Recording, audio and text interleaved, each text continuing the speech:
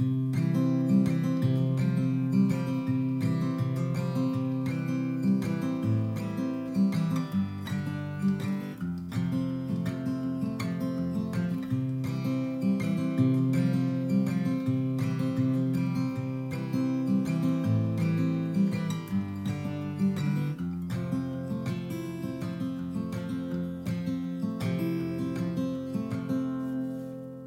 everyone, and welcome to Hear Here, my audiobook podcast.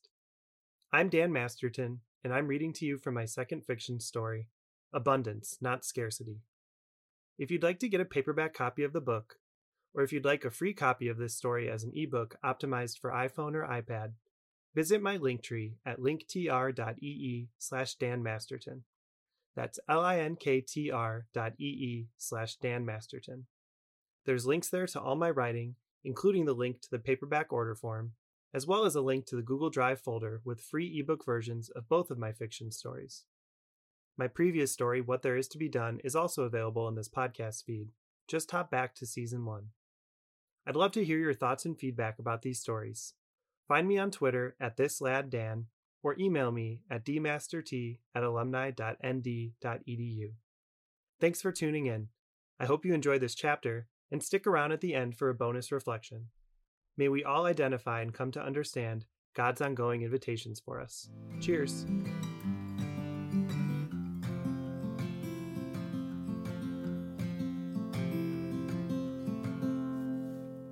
Noah's neighborhood was working class. It wasn't so well-to-do that each apron of grassy parkway was immaculately landscaped, or that every sidewalk was smooth and uncracked.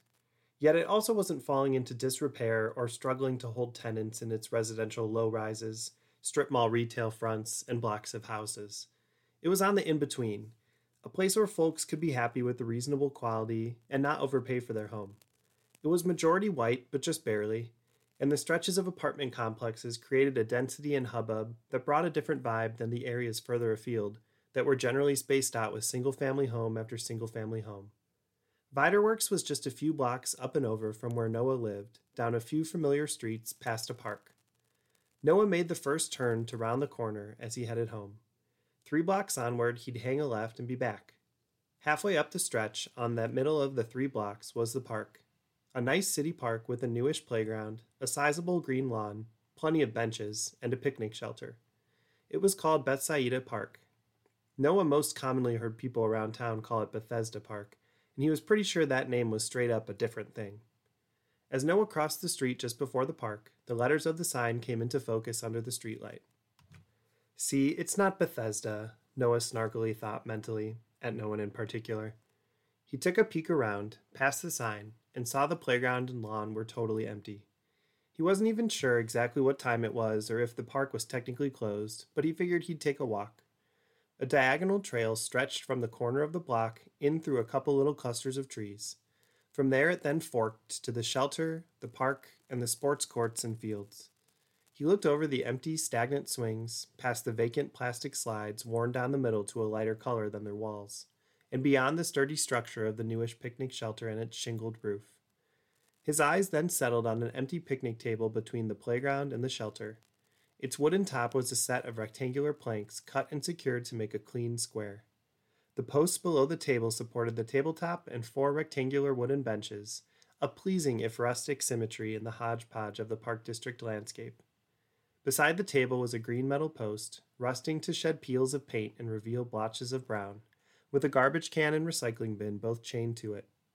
I bet they're both full of recyclable stuff and landfill stuff, Noah bemoaned. Why do people stink at sorting trash so badly? It feels so easy. But then again, so does returning shopping carts to the parking lot corrals, and people stink at that too.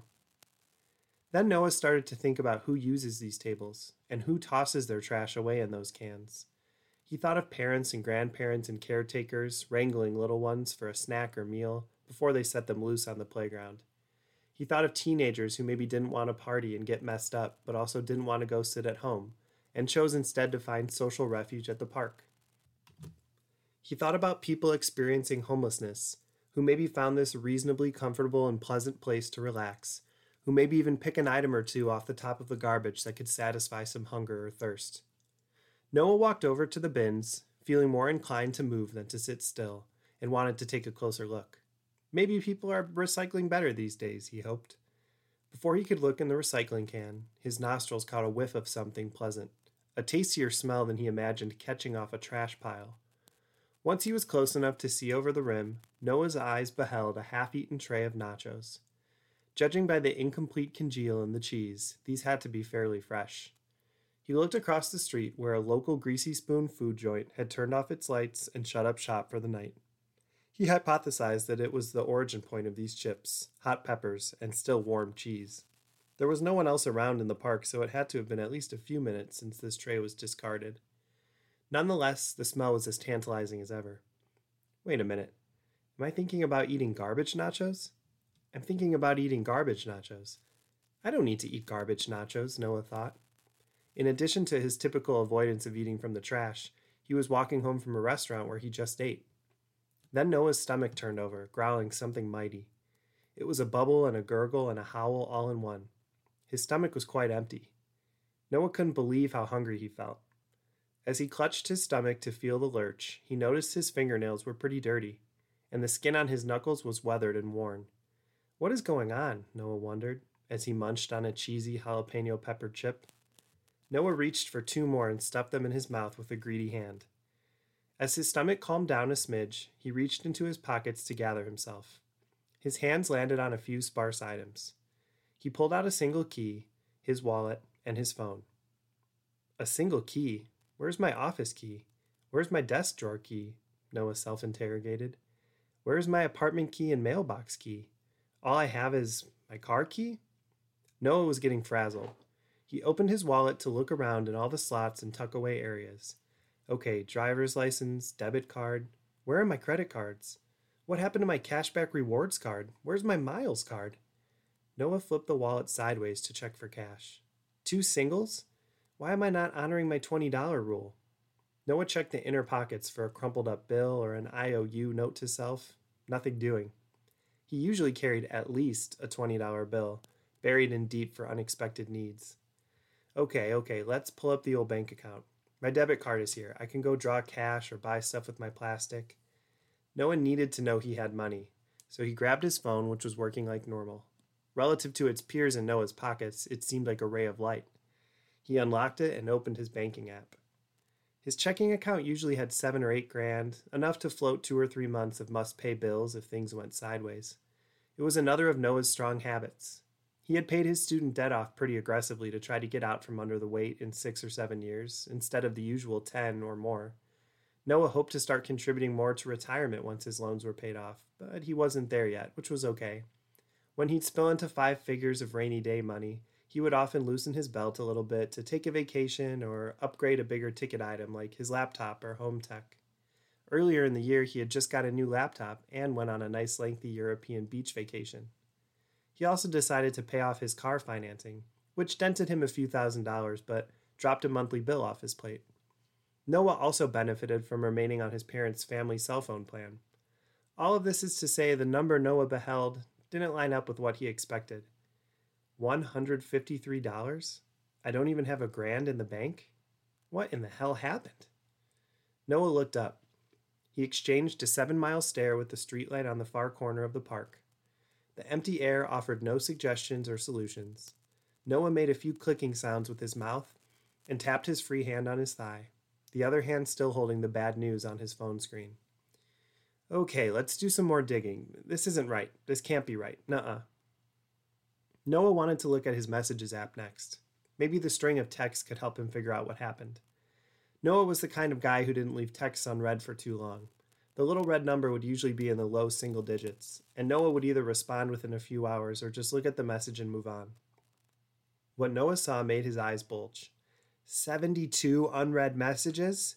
What is going on, Noah? He tapped the green square with the white word bubble to open the app and see the thumbnails. The menu showed unread texts in almost every one of the top several conversations.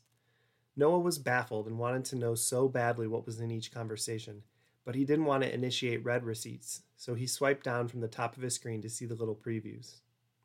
The first couple were from coworkers and casual friends. He scrolled past some "worried about you" and "how are you doing? Please check in with me when you can" messages. Then he came to the group chat with Michelle, Claire, and Francis. He read through their concerned inquiries. Claire asked, "What are you going to do next? Do you have a plan?" Michelle added, "I'm ready to help. Talk to me about ideas when you're ready. Do you want to look into Catholic schools?" Noah scrolled on to earlier notifications and saw Francis's initial salvo. "Noah, I'm so sorry to hear about this latest bump in the road. Know that we're praying for you and we're ready to do whatever we can. If you say the word, I would take time off and drive to you to..." And the preview cut off. Noah scrolled back up a bit, past some missed call and voicemail notifications. He couldn't listen to a voicemail, especially when it was from his mom. She had also texted just after that call. He unstacked those notifications to see some punchy mom notes. "Noah, can you please call back? I need to hear your voice." Anne found a lengthier text. "Noah, Francis called us and told us some updates that apparently you wouldn't share. Apparently things are getting quite bad. We don't want to force anything, but we want to help if you..." And the box ended. Noah set his phone down on the table. He gingerly stood up. His legs were wobbly. He started to pace back and forth alongside the bench. He slowly lifted his arms in the air and then interlaced his fingers and rested them on his head, his elbows sticking sharply outward in a posture of frustrated energies. His shoulders rose with a big inhale of air that his mouth projected out with a popping whoosh. He let his hands relax and slip from the top of his head to rub his eyes a bit. He then gently but firmly slapped both of his cheeks twice and returned to the table, where he had set down his phone. "Email. All right, email. I keep my inbox tidy. If there's any luck here, it'd be that I'd have a paper trail in my email. Even the important work emails I usually forward to save in my home inbox," Noah started. Thinking maybe he had been reassigned or hit with a pay cut, Noah went to open the Outlook app that gave him access to his work email. He tapped the white O on the blue envelope icon and let the app fire up. Before the inbox could populate, a white error box popped up informing Noah that it couldn't reach the server. He tapped OK and tried to refresh the inbox by dragging it downward. The same error recurred. He made sure he hadn't latched onto a bad Wi-Fi network and that his data was flowing. Still nothing. Noah shook his head. He force-exited the app and reopened it. It still couldn't reach the server. Okay, what about personal email then? Let's see what I have in Gmail. When things are open-ended, I don't even create labels or folders. The stuff I have to deal with stays in the inbox and only gets filed away when it's a closed loop, Noah reasoned, thankful he was a bit anal about his inbox organization. He tapped the red and white envelope and his Gmail account connected without issue. He decided to scroll to the bottom to start with whatever the oldest message was. The last message in his inbox was from January 31st. It was early March now. His eyes were already wide before they read that date. Noah silently read the subject line, "Lease renewal unavailable." He opened the message from his building's management company. A quick skim showed that the building had been sold and the new owners planned to redevelop it. All current tenants were welcome to complete their leases or take a small move-out incentive to voluntarily terminate them. Noah remembered starting his first lease there on March 1st. He had returned from his volunteer year ready to look hard but decide slowly, to find a job in an apartment deliberately. The eventual decision to accept his insurance gig was made after the start of a new year, and he hunted for his apartment after he had his first pay stub in hand. He had moved in and then annually renewed each March 1st since then. The very reasonable cost for his one-bedroom unit and the location near his work and nearish his parents was pretty exceptional. Apparently, he was no longer welcome to live there. Bummer, Noah thought. And weird. Who gets evicted when they're paying rent and in good standing? Noah shook that off. That couldn't be the whole story. Swiping back to his inbox, the next message above that was a forward from February 7, from himself. The subject line had a gobbledygook of forward, forward, forward, such that he had to open it to see the content. The full length of the subject line got Noah to the meat of the situation. Notice of termination, 2 weeks. The attachment in the email was an abrupt message on company letterhead. Noah read each word painstakingly to himself in his head. Your position has been eliminated. As an at-will employee without a contract, your pay will be prorated to today's date. You will receive one additional paycheck for the equivalent of 2 weeks' work as severance. You are no longer required to report to the office, and your email account will be locked in 24 hours. Management. Noah was out of physical reactions. He sat in empty stillness. So that's why my email app couldn't populate the inbox, Noah concluded. Gonna have to find a new job. Back in his inbox, the next message was an automatic email from his credit card company. It was from mid-February and reminded him of his statement balance and payment due date. Typically, Noah put everything on his cards and cleared them at the end of the month to maximize his rewards, since he always had the cash to clear it before interest kicked in. Knowing he had bled his bank accounts down near $100, Noah thought, no need to open that message right now. Next in the read messages was a confirmation email from his old employer. It was an impersonal, pro forma message to all terminated employees. It reminded them of their final paycheck, the conclusion of their employer-based benefits, and the information for COBRA to cover healthcare, which they'd also receive in the mail. Not a word of gratitude, compassion, or sympathy. If only there was a door that they could allow to hit you on the way out, Noah riffed. After that, Noah found a February 28th final notice from the property management company to March 1 leaseholders. It described the process for checkout and inspection and reminded tenants that no security deposits had been taken, just a move-in fee. So no deposits would be returned, and tenants with damaged units would be responsible for restitution payments. Thank God I keep my unit immaculate and barely hang anything on the walls, Noah thought as he exhaled. As he scrolled down to the bottom, there was a second message. It itemized 3 significant damage areas in unit walls and charged him $100 a pop to repair them. $300? My unit was so neat and tidy, and they're redeveloping it anyway. What do they need $300 to repair that for?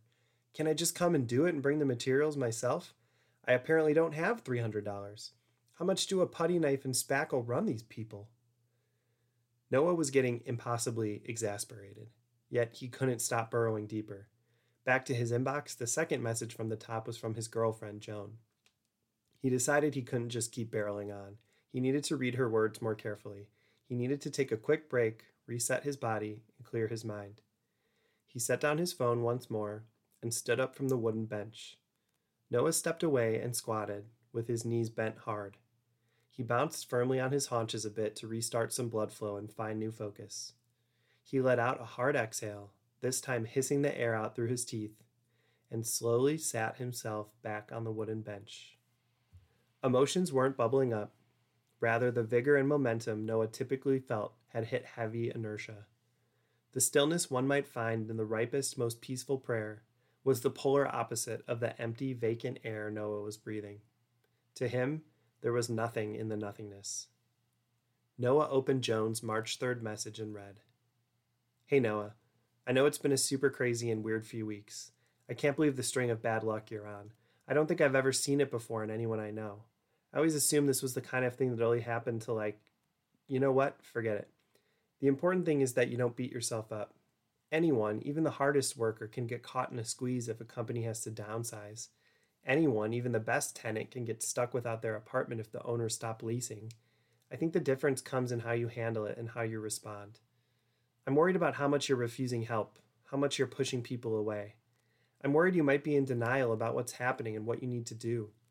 I'm worried that if you don't let someone in to sort through that with you, that it will just get worse. I don't want a string of bad luck to ruin your life. So I don't know that it's the best thing for our relationship, and I'm not even confident that we can do it well. But I want you to know that you're welcome to move in with me. We would need to set up some ground rules and talk through how it would look, but I would do it to help stabilize you. Even if it hurt our relationship, it'd be worth it to me to have tried to help you straighten things back out. Please just let me know that you're doing okay and that you'll let someone help you, even if it's not me. Joan.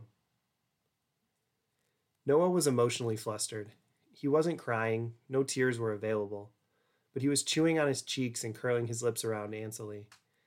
I've never thought of moving in with Joan, Noah thought. I've never even thought of saying I love you yet. Doesn't that come first? Is this her way of trying to make me get more serious? Is this her way of making me a charity case and taking the upper hand? I miss my apartment. I miss my life, Noah vented. By fixating on the final small paragraph of Joan's email, Noah all but confirmed the concerns and suspicions she admitted, all while misunderstanding an authentic offer of compassionate help. Try as he might to calm down, Noah's gas pedal was stuck on cruise control to isolation and doubt. Well, there's one last email. Might as well open that too, Noah concluded, swiping out of Joan's heartfelt and simple message. The top email was from himself? From time to time, Noah would find an interesting link or spontaneously think of a project or errand. His instinctive way to record it and remind himself to loop back to it drop it in an email to himself, and leave it in his inbox. This note to self had the familiar subject line of links. Noah seized upon a glimmer of optimism and opened it. Indeed, the message was links. In all caps was a short phrase to describe each link, and then below that header, he had pasted the long-form URL that had turned blue for himself to click through. Food stamps, he read silently, with a link to the state registration portal for SNAP benefits. Food pantry, above a link to the regional food depository and its listing of sites. Unemployment, over the site for the state unemployment insurance portal. Noah had seen enough. He swiped out of the email and exited the app. He put his phone in his pocket. How did it get like this? How did this go off the rails so hard and so fast, Noah thought. 2 months ago I had money, a job, and a home, and now it's all gone? I'm not a drug addict. I'm not an alcoholic. I'm not a dropout. How could this all happen to me? And why am I treating people this way? I love my parents. I love my friends. I sort of love my girlfriend. Why am I isolating myself and leaving offers of help unread or unanswered? That's not like me. Why am I changing? Noah couldn't wrap his head around this version of himself. There was a dissonance between who he knew he was and how this Noah was acting. He had imagined what he might do in tough spots, saving rainy day money for a job loss or crashing with friends and family between leases. Yet in this moment, he was doing none of that and spiraling away from who he knew he was. He couldn't grasp the impact that joblessness and homelessness had made on the fabric of his being. Noah stood up to aimlessly walk this off a bit. That squared picnic table and nacho-infused garbage can had totally lost their romance, so Noah began a slow lap around the playground. Just then, a few folks walked down the sidewalk that ran along the street on the edge of the park lawn. Noah could hear their voices as he walked parallel with them, going in the same direction but from several yards away. Noah could see their outfits, a man in jeans and a clean button-down shirt, and 2 women in dresses, tights, and fancy shoes, probably on their way home from dinner or out to drinks. Meanwhile, Noah was in a t-shirt and track pants, which he assumed were some of his only clothes, along with whatever he stuffed into his car upon move-out. He was clearly starting to smell, and dirt was caking onto his hands and face in his hygieneless existence. Noah could hear them talking, too, but he wasn't sure whether they had noticed him and criticized him, or if they were simply chatting without even realizing he was walking there, too. Either way, the distance between them and the divergent paths they walked underscored the seeming faraway place where Noah had found himself this evening. Noah turned to continue his playground circle while the walkers continued on out of sight. As Noah reached the far end of his loop, he came upon the playground swing set. In the stark solitude of the dark night, Noah decided to plop down in a swing. He settled his rear end into the U-shaped seat and let his feet dangle. He didn't have it in him to pump his legs. Noah just sat, stupefied. The pendulum effect of his weight after climbing on the swing provided him a smidge of momentum to swing a few feet back and forth. Then he heard a noise. He felt a noise. The curl of the swing seat had pinched his phone tightly in his pocket between the rubber seat and his leg.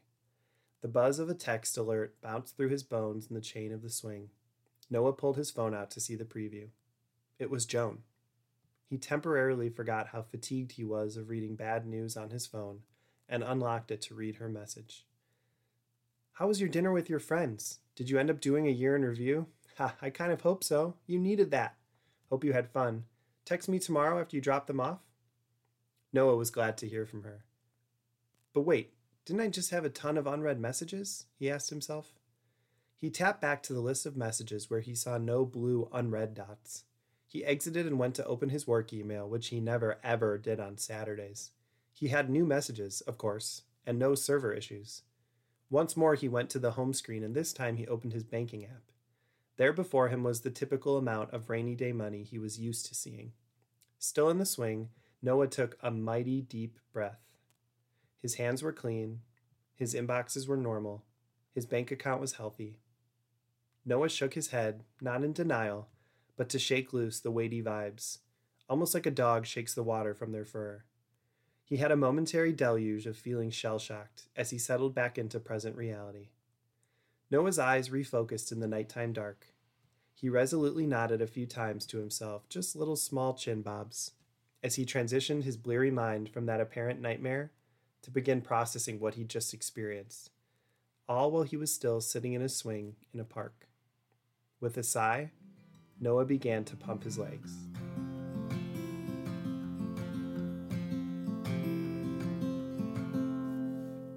So when I was in college, I was in Chicago with some friends, and we were walking around downtown on the big busy streets, and we came across this young adult man who was maybe a little bit older than us.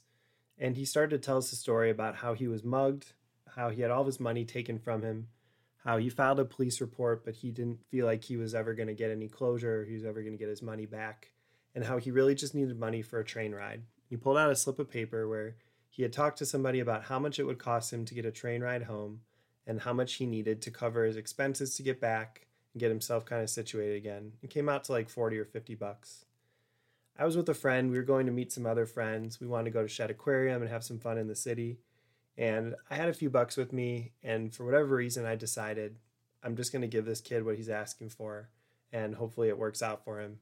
He was really grateful. He gave me a phone number where he said I could call and ask for his dad. His dad would find a way to repay me the money after he got home and talk to him about it. And I said, okay, sure, great.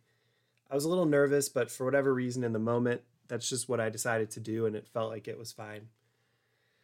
We had a fun day. The next day, I pulled out that slip of paper with the number and called it. And sure enough, the number was fake. They'd never heard of the person who I was told to ask for. And whoever this person was probably had scammed me. And I was a little bit annoyed. I was a little bit peeved. You know, as a college kid, 50 bucks was kind of a lot of money to lose. But at the end of the day, I kind of just let it go. It wasn't something that I was going to hang on to or something that I was going to let make me too jaded or cynical. Definitely made me think of, other stories people had told, getting the advice from people that if someone asks you for something, point them towards an agency that you donate to and kind of take yourself out of the equation personally. It's something that kind of pinballed around in my head as I started to work with high school students, teaching and doing campus ministry, and especially taking them for service and service learning. And one of the things I would talk about with them is if someone on the street who maybe is experiencing homelessness or is experiencing some kind of need asks you for help, what are the options? What can you do? And I would have them kind of brainstorm through the different things that were possible and talk through some of the pros and cons of giving money or giving food or giving some other item like a piece of clothing or not doing anything. And we would talk through the different reasons why certain options were better or worse. But the thing that we would always try to land on at the end is, regardless of what you do, treat the person with dignity. Make eye contact. See if you can learn their name. See if you can have an opportunity to share a little bit about yourself and to learn what that person is going through or what they're thinking or feeling. And see if you can, regardless of what you decide to do or not do, try to uphold that person's dignity in the moment. Easier said than done, and something that even in the moments when on service learning trips we would encounter people who are experiencing homelessness, we would struggle. I remember having a conversation with a man experiencing homelessness under the tracks at Belmont Station in Lakeview in the city of Chicago. And we started to have a decent conversation, and then we began to smell the alcohol in his breath and notice the spilled bottle of liquor beside him, and just decided to cordially wrap up the conversation and start to walk away. It's certainly very tricky and something that I never really had a perfect answer for when I was working with the young people, and something that I still don't have a perfect answer for myself. One of the things that I hoped to get to with Noah in this story was an experience of prayer that pointed him towards something that was true and impactful and helped him grow, that wasn't just a positive, ideal, fully perfected scenario. Something that was a little more challenging, a little more raw, and maybe something that was a little more unexpected. But one of the things about all of Noah's experiences is that all of them are meant to be God's grace moving towards things that he's already thinking or feeling, but perhaps bringing them to greater fruition or greater fullness with greater clarity and depth than he might have previously seen.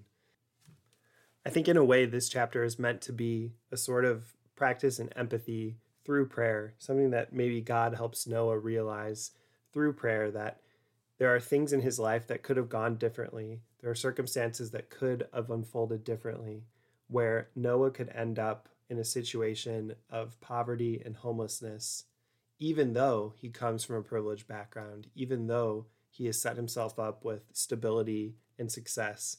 There are still curveballs that can come that are unexpected and can put you into really difficult places.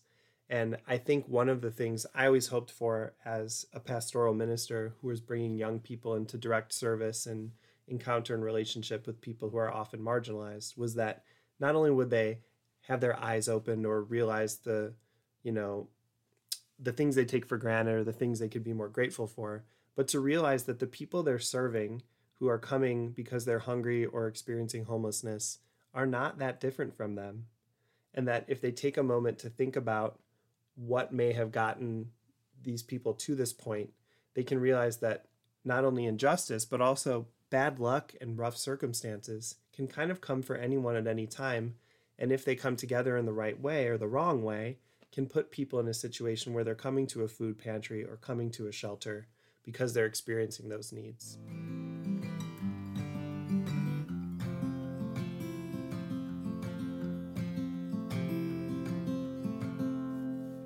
That's all for this episode. Remember, all the links for this book and my other writing is at my Linktree, linktr.ee/Dan Masterton. That's linktr.ee/Dan Masterton. Thanks for listening, and I hope your gifts and passions are meeting the needs of the people and world around you.